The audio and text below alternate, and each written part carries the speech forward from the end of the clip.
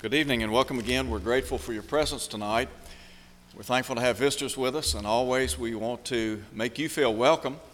We encourage you to come back and be with us at every opportunity that you have. Next Sunday we begin our gospel meeting, and we want to encourage everyone to make sure and be a part of that meeting, to make plans to be here for every service. Brother Robert Rawson will be with us. And we are anticipating a great week and hope and pray that you can be here for that series of meetings. We're going to be looking tonight at James chapter 1. Before we do that, I do want to mention that we had a good number present at the Olive Grove Terrace this afternoon. I think Billy said we had about 20 there for the singing, and we had several that led singing, and we're grateful to those that came and participated. If you've never been, I would encourage you to mark your calendar. Come and be with us next month.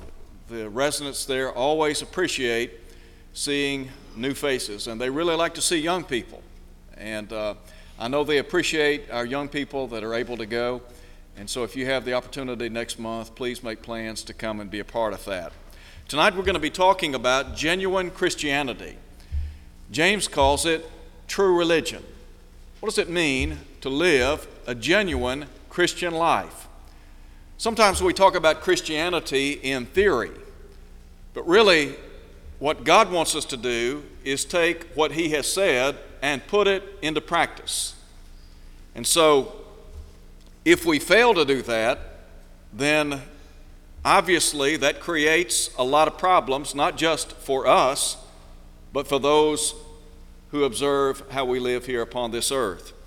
I want us to look tonight at what James has recorded. I want us to begin in verse 22. We're really going to be looking at verses 22 through 27 as we think about genuine Christianity. And there are two things that I want us to consider together as we think about this lesson. First of all, I believe it is possible for us to undermine our profession by our practice. What do I mean when I say we undermine our profession by our practice? Well, in short, we don't live up to the standard. We don't put into practice what we believe, what we profess. When we do that, we create a lot of questions in the minds of people. Because you see, people look at us and they say, he or she is supposed to be a New Testament Christian. They are supposed to live according to the precepts of Scripture. So when we fail to measure up, we in a sense undermine Christianity. We undermine our profession. I want us to begin by thinking for just a moment about the illustration that is set before us in verses 22 through 24, and the illustration has to do with a forgetful or careless hearer. So there is really an illustration and then application. Note, if you would, what James said beginning in verse 22. But be doers of the word and not hearers only, deceiving yourselves. James said, if anyone is a hearer of the word and not a doer, he is like a man observing his natural face in a mirror. For he observes himself, goes away, and immediately forgets what kind of man he was. So here's somebody that looks into the perfect law of liberty, that is the Word of God, which is a mirror to the soul, and rather than taking heed to what he or she has read and making application, that individual forgets and goes back to his or her old way of life. Let me just say that those who are forgetful or careless hearers, there are a couple of reasons for this. Number one, I believe they lack giving proper attention to the Word of God. They are, as I said a moment ago, a careless hearer. When you read and study the Word of God, do you do so with the mindset that you are delving in to the inspired Word of God, that this book comes to us from God, that it ought to be treasured, that this book is intended to guide us in life, ultimately to our home in heaven? In Matthew chapter 13, Jesus presents a series of parables. And in verse 13, he talks about those who see, but he said they don't see. He said, hearing, they don't hear, nor do they understand. Sometimes we read the Word of God. For that matter, sometimes we listen to the Word of God. But we fail to pay adequate attention to what we read or what we hear. And thus, we are careless. I would encourage all of us to listen attentively to the Word of God. When we read it, when it's being taught in the classroom, when it's being preached. Why is that? Because God's Word is intended to instruct, correct, reprove, rebuke. The bottom line is this: it's intended, as I said a moment ago, to guide us home. Listen, if you would, to what the psalmist said in Psalm 119, 105. Your word is a lamp unto my feet and a light unto my pathway. God's word gives light or direction to our lives here upon earth. The Bible talks about how we live in darkness. As a matter of fact, the world is engulfed in spiritual darkness. John would say in 1 John chapter 5, verse 19, that the whole world lies under the sway of the wicked one. What the devil wants is to keep us shrouded in spiritual darkness. And the only way that we can be attuned to the will of God is to delve into His book, to read, to study, to meditate on His truth. And then there's a second thing.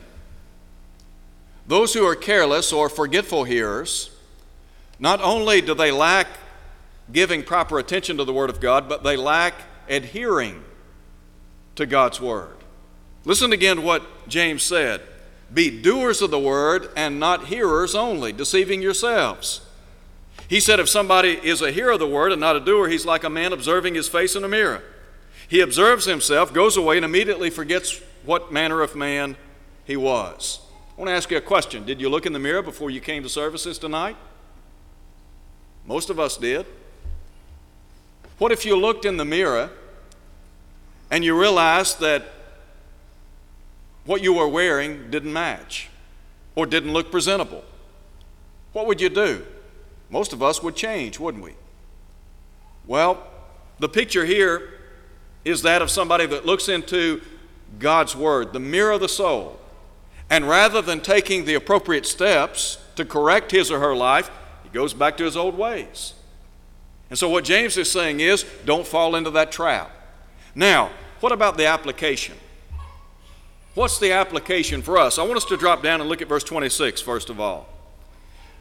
James said, if anyone among you thinks he is religious and does not bridle his tongue but deceives his own heart, this one's religion is useless.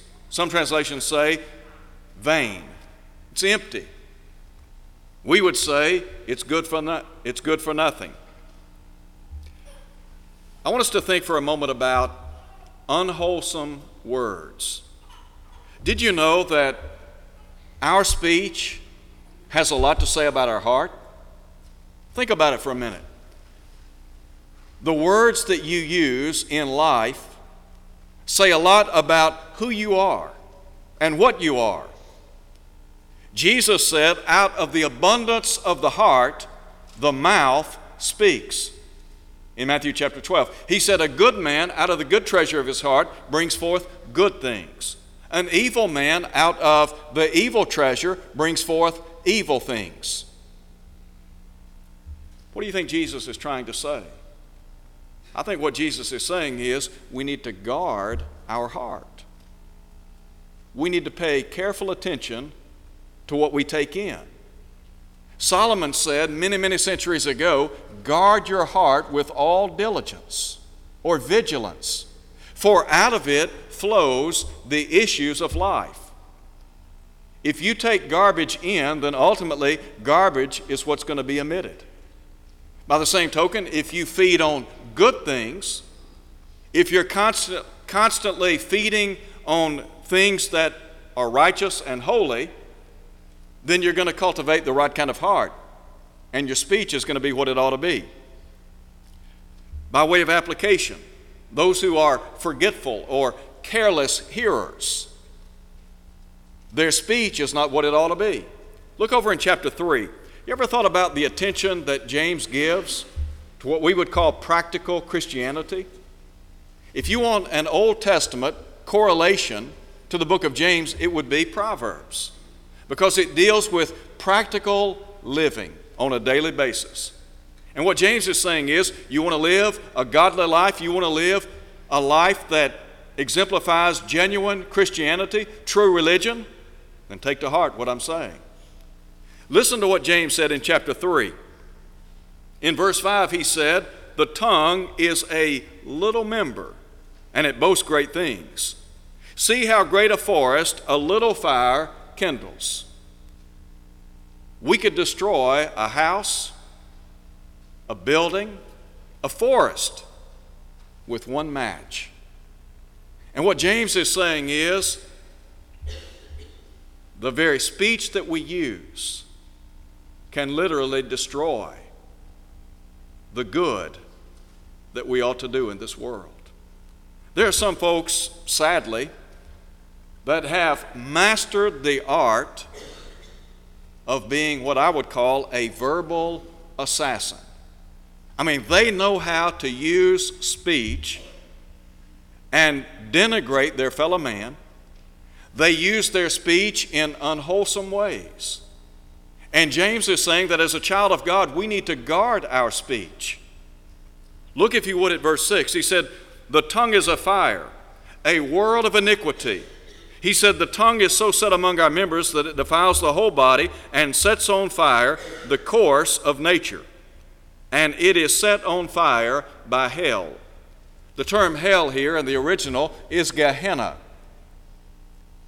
Jesus had more to say about the subject of hell than any other person in the New Testament.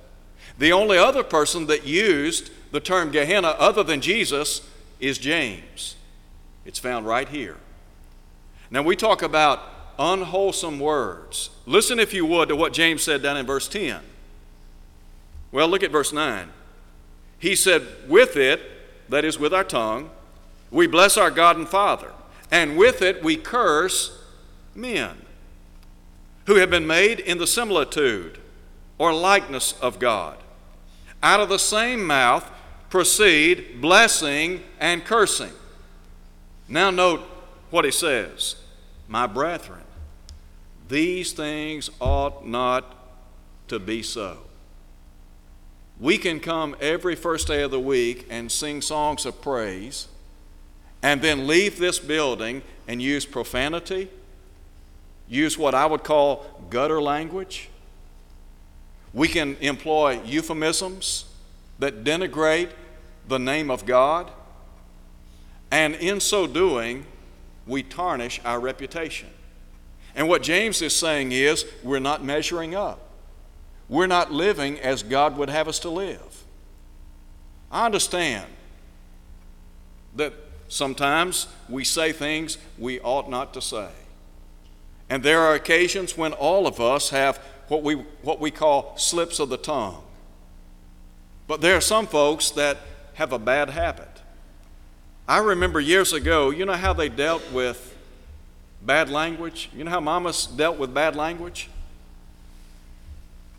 They took a little bit of soap and they washed their children's mouth out. I had somebody tell me not long ago that happened one time and that was enough for them. There's some folks today, and sadly some in the church, that need a good dose of mouth washing. There's a second thing. The forgetful hearer, or the careless hearer, is uninvolved in the work. Listen, if you would, to what James says in verse 27. "Pure religion," or pure and undefiled religion before God and the Father, is this: to visit orphans and widows in their trouble. Now let's just stop there. James here is saying that as God's people, we are to be benevolent people. But there are some folks in the body of Christ, they are uninvolved in the work of the church. we have just reorganized our visitation program. Last night, our team met at the Bells home, and we had a tremendous turnout. I think we had just about everybody on our team present. And so we got started in a positive way. The idea is to get everyone involved in reaching out to other people. When James talks about visiting the fatherless and widows, he's saying that we need to be ready to render aid to those people. God is concerned about the widow and the orphan. And we are his hands and his feet. We have the ability to minister to those people. And yet there are some folks that fail to reach out to others. They are totally uninvolved in the work. And yet, over and over again, the Bible talks about the importance of being involved in the work of the church. In Matthew chapter 25, Jesus spoke of that great and final day. And he said that there will be some that he will say to on that last day, I was hungry and you didn't feed me. I was thirsty and you didn't give me anything to drink. I was a stranger, you didn't take me in. I was naked, you didn't give me anything to wear. I was sick and in prison, you didn't come to me. And then listen to what he will say. Depart from me, you cursed, into everlasting fire, prepared for the devil and his angels. You see how important it is for us to put into practice the teaching of God? God wants us to live what we preach. He wants us to practice what we preach. Sometimes we do a great job of preaching and teaching to other people. The problem is not what we say, the problem is with what we do, or don't do for that matter. You ever thought about the scathing series of rebukes that Jesus leveled against the scribes and Pharisees in Matthew chapter 23? There is a series of woes directed toward those religious people. And he said, they say and do not. Down in about verse 29, he said, outwardly they appear righteous before men. You see, when people looked at them, they thought, hey, everything's okay. But inwardly, they are full of all lawlessness or iniquity or uncleanness, as some translations may render it. So, the careless or forgetful hearer, first of all, employs unwholesome words. Secondly, is uninvolved in the work. And thirdly, is unbridled in the world. Is it not the case that as God's people we are to keep ourselves in check? Think for a moment about the world.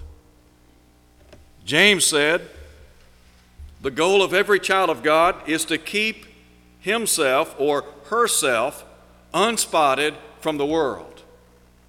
Paul would say in Romans chapter 12 at verse 2 that we are not to be conformed unto this world. There are some people in the church that have failed to take to heart what the Bible says about the world. Who is in control of the world? The Bible talks about in 2 Corinthians chapter 4 at verse 4, the God of this age, the God of this world. That would be Satan, wouldn't it? And Satan is employing the world, the lust of the flesh, the lust of the eyes, the pride of life, to tempt us. Sadly, sometimes we fall victim to the things of the world. There are people in the church that they live like the world, they talk like the world, they act like the world. And so the conclusion is this: they're worldly. In chapter 4, verse 4, James said, "You adulteresses, know you not that friendship with the world is enmity with God?" In Romans chapter 7, verse 4, the Bible tells us that we have been married to Christ. The church is the bride of Christ. In the Old Testament, ancient Israel was said to have been married to God. Unfortunately, time and again, they were unfaithful to God. As a child of God, as somebody who is married to Christ, if I fail to live as I'm supposed to live, then what James is saying is I'm committing spiritual adultery. And James said that those who commit spiritual adultery are at variance with God. He said they have made themselves enemies of God. Now, John said if we love the world and the things which are in the world, we have literally hooked our wagons to that which is not going.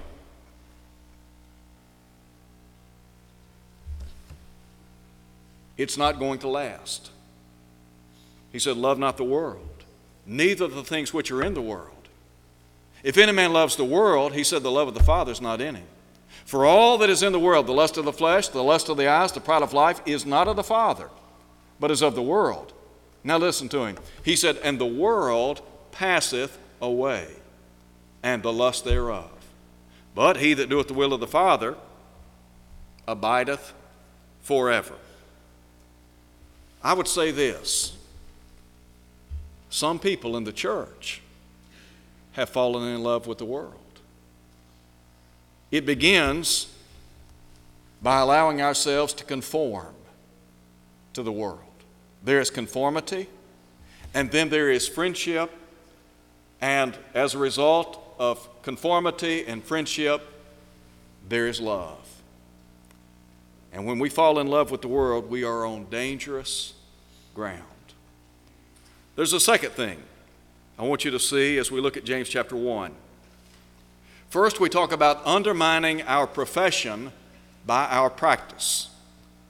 But secondly, underlining our profession by our practice. I said a moment ago that if we fail to live as we're supposed to live, if we don't practice what we preach, then we raise questions in the minds of people. Because a lot of folks, when they see us, when they hear us, when they observe our behavior, they say, I thought he or she was a Christian. I thought they said they belonged to the body of Christ. But if we put into practice the teaching of the Bible, here's what it does. It underlines our profession.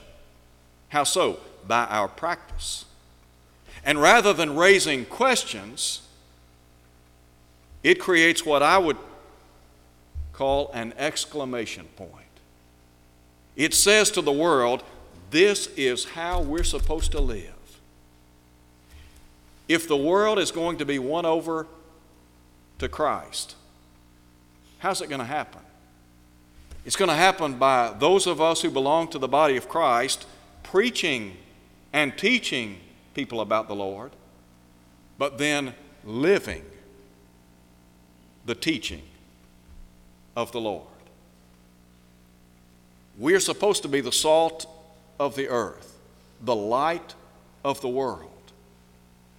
Sometimes the greatest sermon people ever hear is not so much verbal, but rather it's visible. It's visible by how we live. What we're trying to do is create thirst in the lives of people so that when they see us, they say, look, whatever they have, I want it. There are a lot of people in our world today, I promise you, there's a tremendous void in their lives. They're like Solomon of old. They have literally tried everything. They have tried this, they've tried that, they've looked here, they've looked there, and they are still wanting. There's still that void in life. Solomon tried it all. And Solomon said, listen, here's the conclusion of the whole matter. This is what life's all about. Fear God, keep His commandments. For this is man's all. That's what life is about. So when we practice what we preach, in effect we're saying, you want to live a happy, contented, satisfied life, here it is. It's in Christ. Living the Christian life. We stress sometimes selling the gospel. All of us ought to be salespeople. What we're doing, we're selling the truth. We're trying to get people to buy into the truth of Almighty God. Solomon said, buy the truth and sell it not. What I'm trying to do is create a thirst in the lives of people so that they want to become New Testament Christians. So, having said that, look again at our lesson text. I want you to look at verse 25. As we think about the careful hearer or the faithful hearer. Verse 25, James said, he who looks into the perfect law of liberty and continues in it, and is not a forgetful hearer, but a doer of the work, this one will be blessed in what he does. That's the illustration. Here's somebody that looks deeply into the Word of God. They inspect the truth of Almighty God. That word look or looks carries with it the idea of inspecting. And that's really what we're called upon to do. Inspect God's Word. How often do you inspect this book that we call the Bible? Do you do so every day? You want to know what the Bible teaches? You want to know how you're supposed to live? You better spend time in this book. You can't know this book unless you pick it up and read and study and meditate upon it. The psalmist in Psalm 1 said his meditation was on the law of Jehovah, and he said in that law he meditated day and night. I think about somebody who gets up in the morning and they're thinking about the Word of God. Throughout the day, they're thinking about certain passages of Scripture. They go to bed at night, and they're thinking about the Word of God. In Psalm 119:97, the psalmist said, oh, how I love your law. It's my meditation, listen to him, all the day. Here's somebody that's inspecting the truth of God. Do you want to have a deeper faith? Do you want to have a stronger faith? Do you want to have a growing faith? Here's how you do it. Spend time in this book. Inspect it.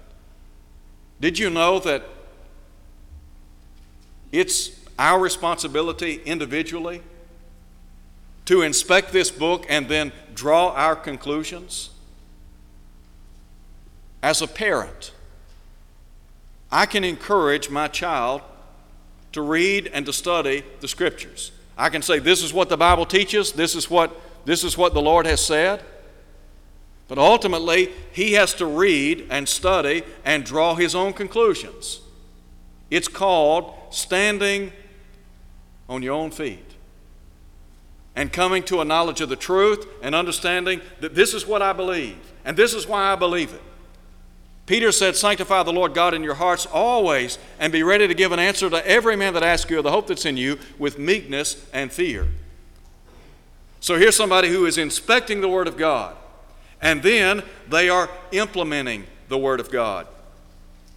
Jesus in Matthew chapter 7 talked about the wise and foolish hearers, the wise and foolish builders, didn't he? The foolish builder, the application was, or rather the lesson was, he heard the Word of God, but he didn't do it. The wise hearer listened, made application, did it, and he was considered to be a wise builder. What about the application? Look first at verse 26. Again, James said, if anyone among you thinks he is religious and does not bridle his tongue but deceives his own heart, this one's religion is useless. Here's somebody that bridles his or her words. Sometimes we have to work really hard at bridling this very small member in the human body. Note, if you would, James chapter 3 again. In verses 3 and 4, James uses two illustrations to describe this small member called the tongue and the great power it wields in life. He said, indeed, we put bits in horses' mouths that they may obey us, and we turn their whole body. Look also at ships. Although they are large and are driven by fierce winds, they are turned by a very small rudder wherever the pilot desires. So, James is saying the tongue is a small member, but it wields great power. As a child of God, we have to bridle the tongue. That's why in verse 2 he said, "For we all stumble in many things. If anyone does not stumble in word, he is a perfect or mature man, able also to bridle the whole body." I want to ask you, have you bridled your tongue? And as we think about the words that we employ, in our day and time, we have a lot of different means at our disposal to communicate with people. There are a lot of folks that use Facebook. There are a lot of people that tweet. There are some that text. There are a lot of ways that we can communicate. What you put on the internet and the things that you tweet are out there for people to see. And let me caution you, if you use words that are out of harmony with the will of God, people pick up on that. And you're not demonstrating a bridled tongue. And it is a reflection on your character. It is a reflection on your relationship to the Lord. And it is a reflection on the church of Christ. So you need to think about that. Then secondly, benevolent works. James again said, "Pure and undefiled religion before God and the Father is this, to visit orphans and widows in their trouble." James here emphasizing the benevolent attitude that we're to have toward one another. Paul said, "Bear one another's burdens and so fulfill the law of Christ. Let us, as we have opportunity, do good unto all men, especially them which are the household of faith." We have the opportunity to minister to the needs of other people. Again, Matthew 25, Jesus said, "I was hungry. What'd you do? You gave me something to eat." He said, "I was thirsty. You gave me something to drink. I was naked, and you clothed me." He said, "I was a stranger. You took me in. I was sick and in prison. You visited me." That's what Christianity is all about, helping one another. And then thirdly, we behave in the world. We keep ourselves unspotted from the world. Paul said it like this: we are to live soberly, righteously, and godly in this present world. We are to deny ungodliness and worldly lust. When people look at your life, what conclusion do they come to? Do they see you as a genuine Christian? Do they see you as somebody who typifies Christianity? Or do they see something far less?